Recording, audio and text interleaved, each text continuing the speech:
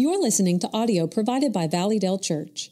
To find more resources or to donate to this ministry, please check out valleydale.org.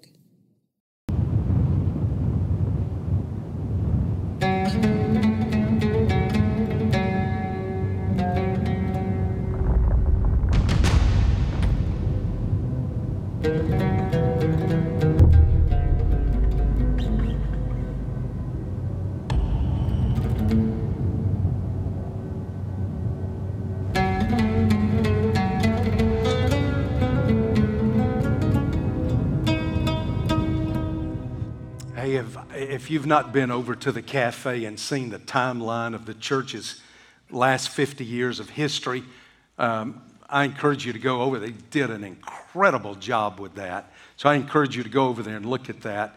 On your way over there, stop by the table out there and pick up your word for you today. It's our devotional so that we're all on the same devotional every single morning. Very short. You can do it right before you go to work, before you go to school. So pick one of those up. That's for September, October, and November. Now, if you've got your copy of God's Word right there where Kirkwood was reading, chapter 25 of Exodus, I want you to put your finger there. Now, if you're visiting today, I want to explain to you what I'm doing. We've been going through the book of Exodus since last September. So we've been almost a year in the book of Exodus. I've saved the tabernacle right to the end, and we've been looking at the tabernacle. I'm going to look at the ARK of the Covenant today. What was that odd piece of equipment that was there in the tabernacle, in the temple, Solomon's temple? And you read about it. You know, there are over 185 references to that ark in the Old Testament alone. Not to speak of the New Testament, numbers of references to it, especially in the book of Hebrews and in the book of Revelation. So we're looking at that. Next Sunday, I know, is going to be Labor Day weekend. I'm going to be here. You know, you be wherever you got to be. I'm going to be here, and I'm going to talk about the showbread table, the incense altar, and the menorah to finish this up so that on the day of our 50th anniversary, I want to talk about that cloud moving, and I want to talk about it moving toward our future. So we'll finish up on the 10th of September, the book of Exodus in the last chapter and in the book of Numbers.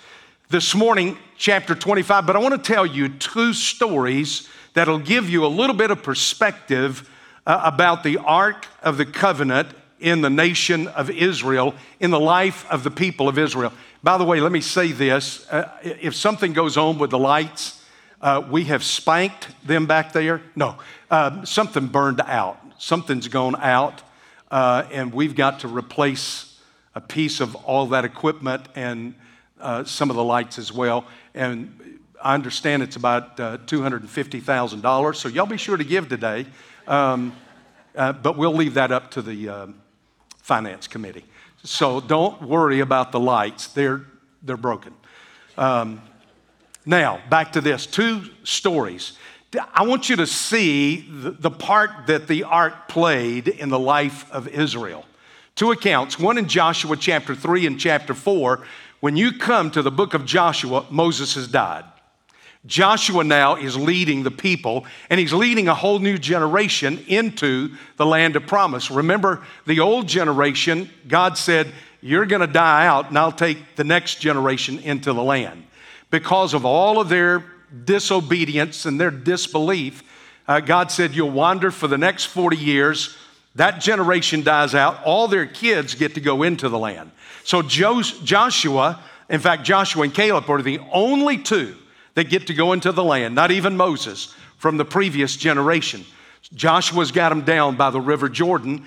And in this passage, Joshua chapter 3 and 4, the Jordan is overflowing its banks, which it can do. I've seen it overflow its banks on one occasion. Back in 1981, I was in Jerusalem, at the largest snowfall on record in Jerusalem, it was a foot of snow.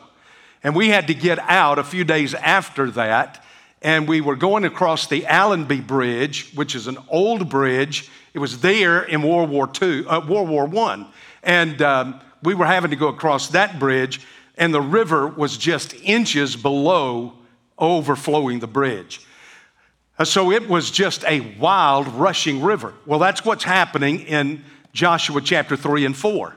So they are there, ready to go. And listen, chapter 3, verse 1, Joshua rose early in the morning, and he and all the sons of Israel set out from Shittim and came to the Jordan, and they lodged there before they crossed. And at the end of 3 days, the officers went through the midst of the camp. They go through and they start telling everybody what's going to happen.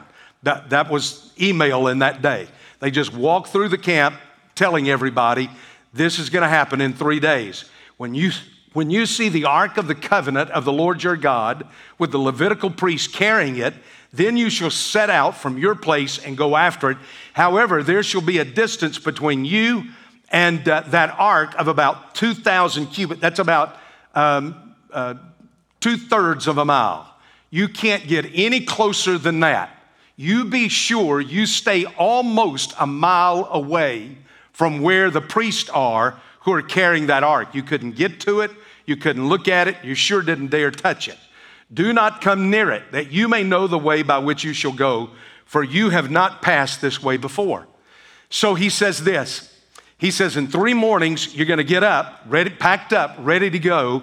And he says, you're going to watch the Levitical priests, the Kohathites, are going to put the ark up on their shoulders, and they're going to step down into that rushing river, the Jordan River. And when they do, God's going to cause all that water to pile back up. It's going to roll back up to the north. It's going to go in the opposite direction. It'll roll back up to the north, and it'll stay there until all of you get to the other side. Now, it's almost a repeating of the Red Sea, a little different, but that's what's going to happen. So that's what they do. This is the first time that the Hebrews ever follow the ark somewhere. This is the first, won't be the last. You remember they get over into the land of promise and they come to Jericho, and they're going to follow the ark around the walls of Jericho for 7 days. You remember what they're going to do? So it's the beginning. This is the first time you see it. So it's the presence of God is what I want you to understand. They are in a procession. They have put themselves in the position, in the procession to follow the presence of God. Now that's where we need to find ourselves. The overarching thing that I want you to see out of this is that we need to be in a place where we're following the presence of God. So keep that in mind. And let me take you back to another passage of Scripture back in Numbers chapter 14. So just go back a few pages, Numbers chapter 14. When you come to chapter 40 of Exodus and they leave Mount Sinai, they're going to travel to a place called Kadesh Barnea. It's at Kadesh Barnea that they're going to send in 12 spies. They were going to go into the land that God had promised them from Kadesh Barnea, and they send 12 spies into the land, and 10 of the spies, you remember, come back with a very negative report. They said, we can't do it. Doesn't make any difference what God said, we can't do it. There are giants over there, it's impossible. We are like grasshoppers in their sight, and it is impossible. Now, Joshua and Caleb said, oh sure, we can do it. God said we can do it, we can do it. And the people go to pick up stones to stone Moses, Aaron, Joshua, Caleb. And God intervenes. And God says, okay, Moses, y'all back up. I'm just going to zap them all. I'm just going to wipe them all out. At one time, I'm going to wipe them out. And Moses, I'm going to start over with you. Now, that's about the 3rd time God has done this. And this is about the 3rd time that Moses has interceded, pleaded for the people. God, don't do this. Don't do. What's the Egyptians going to think? What are they going to say? What are these nations around us? What are all these pagan nations going to say if you wipe all your people out? They know who they are. They know who you are. What will they say? And so God says, okay, but now they're going to be punished. I'm going to punish them for what they've done. And Moses intercedes. The people are spared, but the people now feel bad. Now, boy, this is a sermon right here. They feel bad at this point. And they say, you know what? We really should have done what God told us to do when God told us to do it. But we didn't do it, but we can do it now. And God says, no, you can't. Now, I'm going to make a point here. Ooh, I'd love to preach at this point, but I won't do it. But there are times when God tells you, and he tells me, and he tells the church, and he tells a denomination, or he tells a group of people, and he says, now is the time to do what I've called you to do. And we can sit around and play tiddlywinks so long that God will say, forget it. Amen. And he'll not give you that opportunity again. And so he tells that generation, just forget it. And that generation comes back and says, no, we're going to go up there. We're going to go up there. They don't listen to him either way. He says, go. No, we're not going to go. He says, okay, don't go. No, yeah, we're going to go. And God tells him, I want you to know, this is what I want you to see. Now watch this. Verse 43, Numbers chapter 14, for the Amalekites and the Canaanites will be there in front of you, and you will fall by the sword inasmuch as you have turned your back from following the Lord, and the Lord will not be with you. Now hold that right there. You see it? The Lord will not be with you. Now watch it, what is connected to that. But they went up heedlessly to the ridge of the hill. Neither the ark of the covenant of the Lord nor Moses left the camp. So you got the Lord, Moses, and the ark. They stay behind. They don't go out in front now. Then the Amalekites and the Canaanites who lived in that hill country came down, struck them, and beat them down as far as Birmingham. Beat them down, beat them back, all the way back to Hormah, is what the Bible says. So, two incidences that happen. One, they find themselves listening to God. Their position in the procession is to follow the presence of God. Here, they don't follow it at all. They follow their own desires. They do what they want to do. God says go, they say no. God says then don't go, and they said no, we'll go now. That you've said don't do it, and you see what happens to them. Now, you've got that in your mind. This is the position that the ark begins to play in the life of the nation of Israel. So take your Bibles now and go with me back to Exodus chapter 25. Because here's the whole thing. Are we following the presence of God? Are we in part of that procession that's in behind the presence of God? And you say, well, what are we following? So I want to show you about the ark. And I'm going to show you three things because that's generally what I do, is I give you 3 points. So here we go. Number one, I want you to look at the ark as preservation. The ark was a place of preservation. Now, let me read verse 10. They shall construct an ark of acacia wood, 2.5 cubits long, 1.5 cubits wide, 1.5 cubits high. Quickly, I've said this before, I don't give the same amount of attention to numbers in a lot of the rest of the Bible as I do into this part right here, because I think everything is pointing to something. That ark is about 3 feet wide and about 5 feet long and 3 feet high. Now, just kind of get this in your head. 3 is a symbol of what? Now, y'all should know this. Trinity. So just kind of keep that there. I'm going to show you something in a moment. And 5, I've given you over and over and over again, is the picture of grace. I hear some of y'all whispering it. Come on, be bold. Man, just if you're wrong, just be boldly wrong. And if you're right, then you impress everybody else on this side, because I heard it from this side. So it's grace. What are you going to get when you come to that ark? And you'll see why in just a little bit. You're going to get grace. You're going to get grace. Just like when you come to the cross of Jesus Christ, it's almost a picture of the ark in the Old Testament is the picture of grace. The cross in the New Testament is the picture of grace. Now, here we are. You come to that. And the fact of the matter is this. God designed the tabernacle to sit in the very midst of the 12 tribes of Israel. All 12 tribes were camped around the tabernacle. In the very center of the tabernacle is the Ark of the Covenant. So all the life of Israel was to circulate around the Ark of the Covenant, which is where God said, I will cause my presence to dwell. Now watch this. There are 3 arks that we've already looked at in Scripture, at least over the last 5 years that I've been here. Number 1 is in Genesis 6. It's the Ark of Noah. Noah's ark. And I want you to listen to what the Lord says there about building of that ark. He comes to Noah in Genesis chapter 6 and verse 14, and he says, make for yourself an ark of gopher wood. You shall make the ark with rooms and shall cover it inside and out with pitch. Now hold that. Now look over to the second chapter of Exodus, Exodus chapter 2. And you come to the second ark, which is the ark of Moses. Moses' ark was that little wicker basket.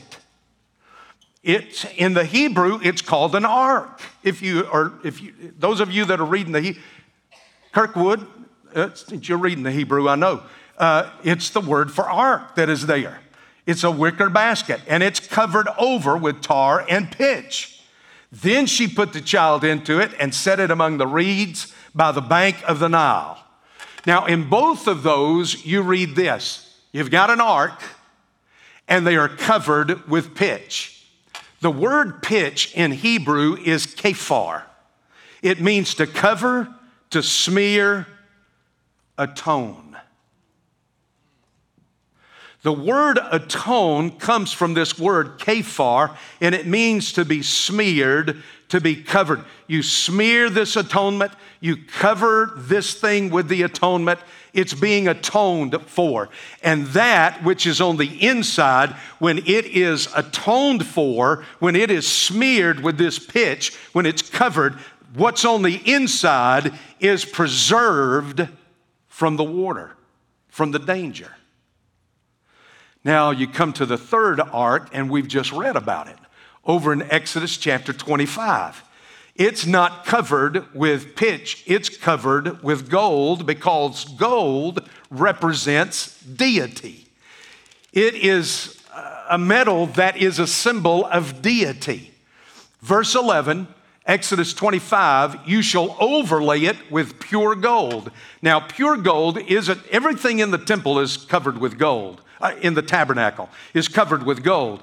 This specifies pure gold, which an assayer would take this and he would heat it up in a crucible, and he would skim out all of the dross. Everything that was not gold, he would take out. To the best of their ability, they removed every mineral that did not belong there, that was not gold. They removed it from out of this so that what was put on the outside was pure gold. In the middle was acacia wood. It was a box of acacia wood made out of that wood that is basically disease resistant, insect resistant, rot resistant. It just is almost an incorruptible piece of wood, this acacia wood, which speaks of the character of Christ. It speaks of the nature of Christ. Christ was incorruptible. He was pure. He was sinless. So you've got a layer of pure gold representing God the Father. You've got now this wood representing God the Son. And then we're told you are to lay all of this on the inside. You're to cover it. You shall overlay it with gold. So you've got gold on the inside, which represents, I think, the Holy Spirit. Where does the Holy Spirit live? Inside of the believer. So you've got a perfect picture of the Trinity when you come to this ark, and it is an ark that either, with the pitch smeared on it, or this ark covered outside, inside, and it's covering up this incorruptible wood, is an ark of preservation. It preserves everything that is on the inside of it. And I'm going to show you what's on the inside of it in just a little bit. But now that's what it is. It's a perfect representation of the Trinity of God. When you are saved, let me tell you, it is the work of God the Father, God the Son, and God the Holy Spirit. In fact, you never come to Christ unless you're drawn by the Holy Spirit.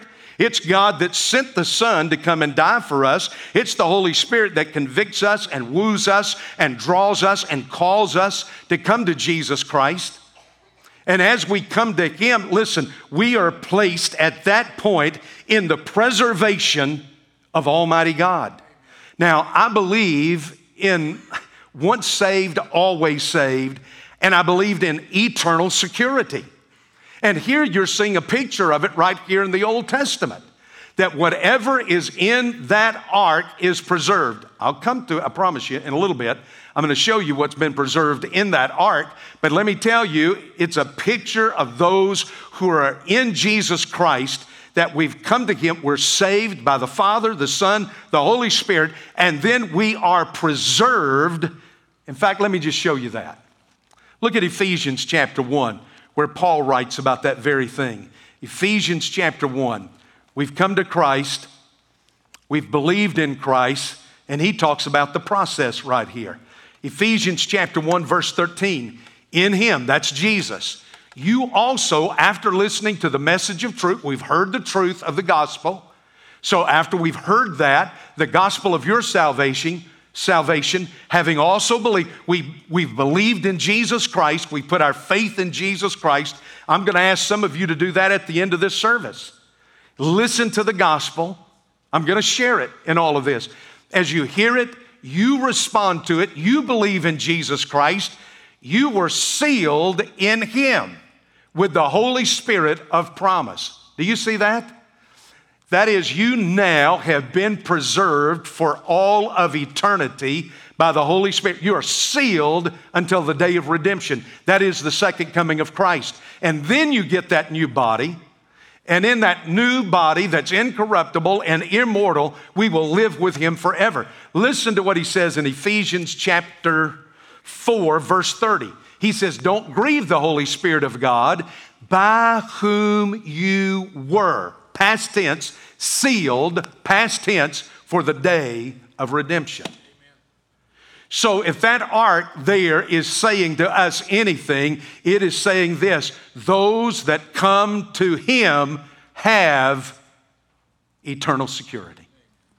There is this preservation that is there. We are preserved by Him. When Jesus Christ went to the cross, it was not an ark. The cross did not preserve Jesus. But on that cross, Jesus took His blood and smeared atonement for our sin so that you and I would never have to die the death that He died. Now let me give you the second thing, since that seems to have you all worked up. Let me give you the second thing, and the second thing is this. It's the ark's representation. What does this represent? It was extremely ornate. Now, I don't know if they've put it up prior to this moment. I hadn't thought about it, but I want you to look. We're going to go behind the veil, so get ready. There's the menorah. We're going to look at that next week. That's fascinating. We're going to get in there behind the veil. Come on, thing, you're not working, are you? See how the devil works? There we go. See this crown right here? Let me give you this first. It says moldings in the New American Standard 95. It says in verse 11, you shall make gold molding around it. The word, you know what the word is in the Hebrew? Anybody have a King James? Crown. It says crown. I think in the King James. Well, in the Hebrew it does. This is the crown. What is it? What does that make you think of when you think of crown? Does it not automatically take your mind to the crown of thorns that Christ wore? Well, go beyond the crown of thorns that Christ wore. Go to Revelation chapter 14. In Revelation chapter 14, we see one who comes like the Son of Man. And you know what he's wearing? He's wearing a crown. He's coming with a crown. There is just a hint now of Christ in this. But there's so much more here to this that I want you to look at this. I want you to see something about it. Do you know that's the only piece of furniture in all the tabernacle that required no upkeep whatsoever?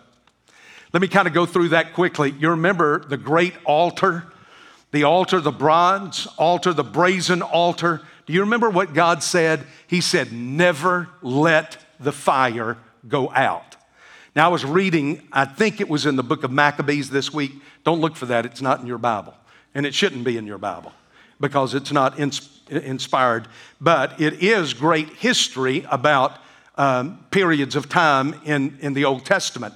In Maccabees, I believe it's stated there that when they take Jeremiah and that group that leaves out of Jerusalem going to Egypt to escape the Babylonians, when the Babylonians come in, that they take literally a pan of fire off the altar so that they would never let that fire go out. So the altar, you had to tend to it constantly. You never let that fire go out. It was started how? It was started by God. Remember, fire fell out of heaven and started the altar fire. He said, never let it go out. You go to the laver. There's the laver. Always had to be full of fresh water, not stagnant water. It couldn't just sit. Water had to be constantly passing through it, washing off the dirt of the priests. So there was the constant care of tending to the laver, of pouring water in and pouring water in and pouring water out. Then you get into the tabernacle itself, to the showbread table. And there, the showbread table, there are these loaves of bread.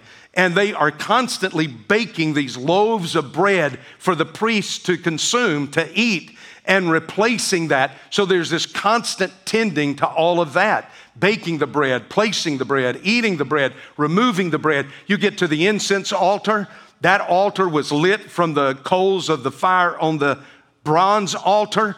It's burning. It requires constant pouring on of this incense. You remember the very special formula that God gave these priests. And he said, this is how you mix it up. He says, nobody else is allowed to do this. But this is the formula. You mix it. So they were constantly mixing it, constantly putting it on their fire pans and in that incense altar. And then you come to that 7-tined gold menorah. That menorah that had 7 different oil lamps on it. There was constant care. You just didn't use any oil. You just didn't pour any sterno in that. It had to be pure beaten olive oil, first press. Do you know those of you that have been with me to Israel, when we're over on the Mount of Olives and we go into the Garden of Gethsemane and we're up on the Mount of Olives and all of that, you remember that, sweetie? When we go up there, that's where the priests got the oil for the temple of Solomon and the temple of Herod. Is they went up there, they picked those olives, first press. The first press that you get, all that oil goes to the temple to burn in that menorah right there. But more about that later on. So it had to constantly, the wicks had to be trimmed. You had to be sure that they were, you know how they made the wicks? All of the old clothing of the priests were taken by the women and torn into small pieces, and then they were twisted together, and they became the wicks that burned in the menorah in the temple. So there's constant work having to be done on all of this. When you came to the Ark of the Covenant, when you came to the Ark of the Covenant, it was the one thing. Man was only in there for a few moments once a year. There was no going in behind the veil and dusting it or cleaning it up or polishing it. You did absolutely nothing to the ark. Do you know what that says to me? That says to me that our God cares for his people. We don't take care of him. Now I'll tell you, because I'm getting ready to teach this Saturday at the Sub-30 retreat with our college students, and I've been looking at this whole thing of the priesthood of the believer. So I went back and I discovered something about the priests of Egypt. When you go, because we're going down and we're going to go to Karnak this coming year, into the temple of Karnak, and maybe Johnny Carson will be there. Anyway, we're going to go there and see that, and all of these other things that are down that way, all of these temples and gods and things. Do you know that the Egyptian priests would seal the temple every night? They would put seals on the door every night. And every morning the priests would come back to that temple and they would break the seals in order to get in. And the high priest of the Egyptians would go in, and every morning he would give his God a bath and then dress him. And then put a rope around him and supposedly pretended to walk him around the city.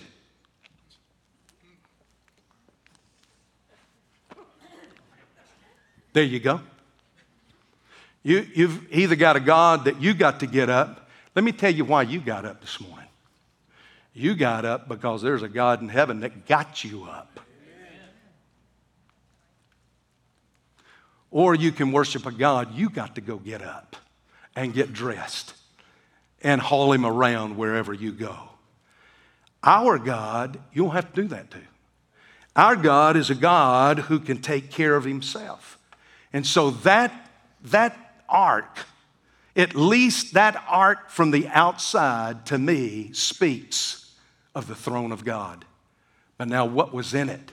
Because you come to verse 16 of Exodus chapter 25, and God says, you shall put into the ark the testimony which I shall give you. And then he gives him the outline of how to make the mercy seat, because the mercy seat is separate than the ark itself. That mercy seat was made out of one piece of solid gold, if you can imagine that. It's made out of one single piece of solid gold, 3 feet wide, 5 feet long, not 3 feet thick, but it's pretty thick. And then on top you have the cherubim facing each other, and their wings are stretched out over the mercy seat. Now, just think about that. That's the throne of God right there. But now what's on the inside? Because twice he says, you put in there the testimony which I will give you. There were 3 things on the inside of the ark. We're going to show them to you right now. Here they are. I always get a little scared when that happens. I don't know. See that gold bowl? It was full of manna. Manna was what rained down out of heaven and was outside the door, tent door of every Hebrew every morning of every day except the Sabbath. They could gather up 2 days worth on Friday, and it would get them through Friday, and it would get them through the Sabbath. And then Monday would come around, and they would go out and they would gather all of this again, just a day's worth. You remember some went out and collected several days' worth, and it rotted. Well, in the Ark of the Covenant was this golden bowl of manna that never rotted. Just as fresh as the day God had sent it from heaven. It is, we don't know, but everybody calls it bread. We're told that it tasted like every man's favorite food, fried chicken. So there you go, right there. Fried chicken and Krispy Kremes.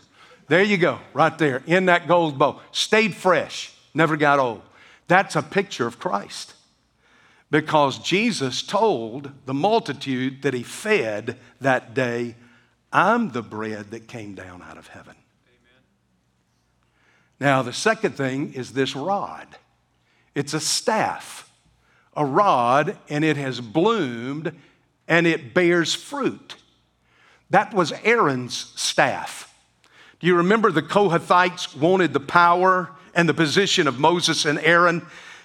And so Moses said, listen, we'll solve this. Have the staff from each elder from each tribe, 12 of them, bring their staff and lay it down here with the staff of Aaron. And in the morning, the staff that blooms will know who God wants as leaders. Well, Aaron's rod bloomed. Now, let me tell you, do you remember Isaiah who says that out of this dead stump is going to come this twig? Well, out of this dead piece of wood here, look, here come all of these twigs and these blooms. The twigs represent Jesus Christ, the Messiah. The bloom, all of this blooming out of the dead, it's a picture of the resurrection. And it bears fruit. What did, it's got almonds on it. This is a stick from an almond tree, a staff from an almond tree, and now it's bearing not just only flowers, but it's bearing fruit. It's got almonds on it if you read the story. And that simply tells me that what Paul said is true. He is the first fruits out from among the dead. It's got Jesus written all over it. And then look at this. Here are the tablets of the law that are here. They were in there. These 3 things were in the Ark of the Covenant. Here this is the written word of God. And what does John say? In the beginning was the Word, and the Word was with God, and the Word was God, and the Word became flesh and tabernacled among us. Here is the written word that becomes a picture of the living Word. So what is on the inside of this all represents Christ. Inside the box that represents the throne. Do you know that John talks about looking and seeing a lamb on the throne of heaven? Well, here are the pictures of that in the Old Testament. You can't show the lamb sitting on the throne here, but here inside this are the pictures of the Lamb of God who will one day sit on the throne of God. So what that ark represents is it represents God's throne and Jesus Christ. Let me give you the last thing. And the last thing is this. I want you to look that the ark represents the place of instruction. It is from this ark that they would get instruction. Now listen to this. Out of chapter 25 of Exodus, verse 22. There I will meet with you. He's talking at the mercy seat. There I will meet with you, and from above the mercy seat, from between the two cherubim which are upon the ark of the testimony, I will speak to you about all that I will give you in commandment for the sons of Israel. So out of that ark comes the voice of God. It's the voice of instruction. It's the word of instruction that God gives to his people. He's speaking from the ark. Let me show you that over in Numbers chapter 7. It's kind of a fascinating one little verse. Numbers chapter 7, verse 89. Now, when Moses went into the tent of meeting to speak with him, he heard the voice speaking to him from above the mercy seat. That was on the ark of the testimony from between the two cherubim. So God spoke to him, Moses. It's interesting. He heard the voice speaking to him from above the mercy seat. So he hears this voice coming out from the mercy seat. Now I don't have time to do this because I don't have an extra 30 minutes, but let me tell you, you'll find that Joshua gets a hold of the writings of Moses. Moses is written. I believe Moses writes the Pentateuch, Genesis, Exodus, Leviticus, Numbers, Deuteronomy. He writes all of this. And what they do with it is this. They take it. There's some debate. Does he put it in the ark or does he put it beside the ark? Well, I'm not exactly sure. I think he puts it beside the ark. But you get the writings of Moses, which is the word of God. Then you get Joshua who writes. Get to the end of Joshua and read this. He writes and he rolls it up and he puts it beside the ark. You get into 1 Samuel. Samuel writes the Old Testament. I'm talking about now all the Old, we're up through Joshua. Samuel's writing Judges and into 1 and 2 Samuel. Samuel's writing some of this. I think Ezra takes over at that point and begins to write. But do you know where they keep all of these scrolls of the Old Testament? At the ark. I don't know that it was in the ark, but they keep it beside the ark, is what it appears to me to be in 1 Samuel. They keep it beside the ark so that here is the ark from which the voice of God speaks to his people. Now you have the written word by the ark, and it is through the written word that God speaks. People run around and say, well, God said to me. No. Listen, let me tell you, the only thing God said is right here in this book. Now, you may be impressed by something in this book. I've often said, well, the Lord said to me, but I'm telling you, it's an impression from what I get from the Word of God. This is God speaking right here, just as much as he spoke from that ark. And it was a word of instruction. It was a word of direction, which leads you to the best story about the ark that you've ever thought about, which is when Uzzah reaches up to steady it. Now, that's the question everybody's got. What in the world happened? Why did God do that? Oh, how horrible, how terrible. Well, let me just read you something back here in Exodus 25. You shall make poles of acacia wood, overlay them with gold. You shall put the poles into the rings on the sides of the ark to carry the ark with them. The poles shall remain in the rings of the ark. They shall not be removed from it. So the poles were to go in there, and when they got somewhere, they set it down, and the poles were never to be removed. It was a constant reminder, you don't pick this thing up and move it any other way other than by these poles, and you put it up on the shoulders of the Kohathites. Uzzah was a Kohathite. Do you think the tribe that moved the ark and the showbread table and the incense altar and the golden menorah, do you think that they knew what God had said? Yes. They knew the instruction of God. They knew the direction of God. Well, why then are they moving it on a cart? When Uzzah, who is walking next to it, knows what the Word of God has said. They're all happy. David is happy. He's excited. All of this goes to tell me one thing. I don't care how many people you've got. I don't care how excited you get.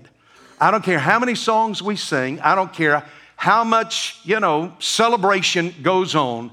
If you're not doing it by the instruction of God, you're not doing it at all. The ark is an ark of God's instruction. It speaks. And it's a picture of His word to us. That we are to be found faithful following the word of God. Now, last week I talked about the veil of the temple. And I shared with you that there were 2 veils in Herod's temple. They did not know if the veil was to go right inside the Holy of Holies. If you got a line right here, does it go right on the inside of that? Or was it to go just to the outside of that line? So they hung up 2 of those veils. And when God rent that veil, He rent both those veils so that when both those veils were rent, what do you suppose was in the Holy of Holies in Herod's temple?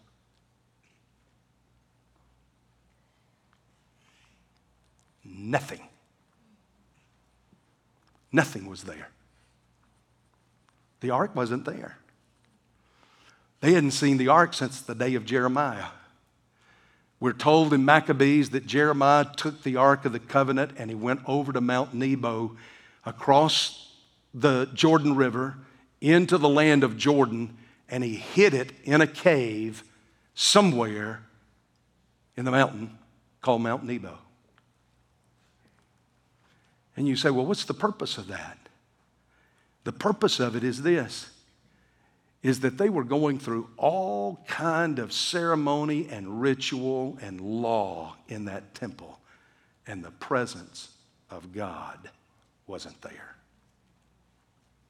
That was in Jesus' day. Jesus' day.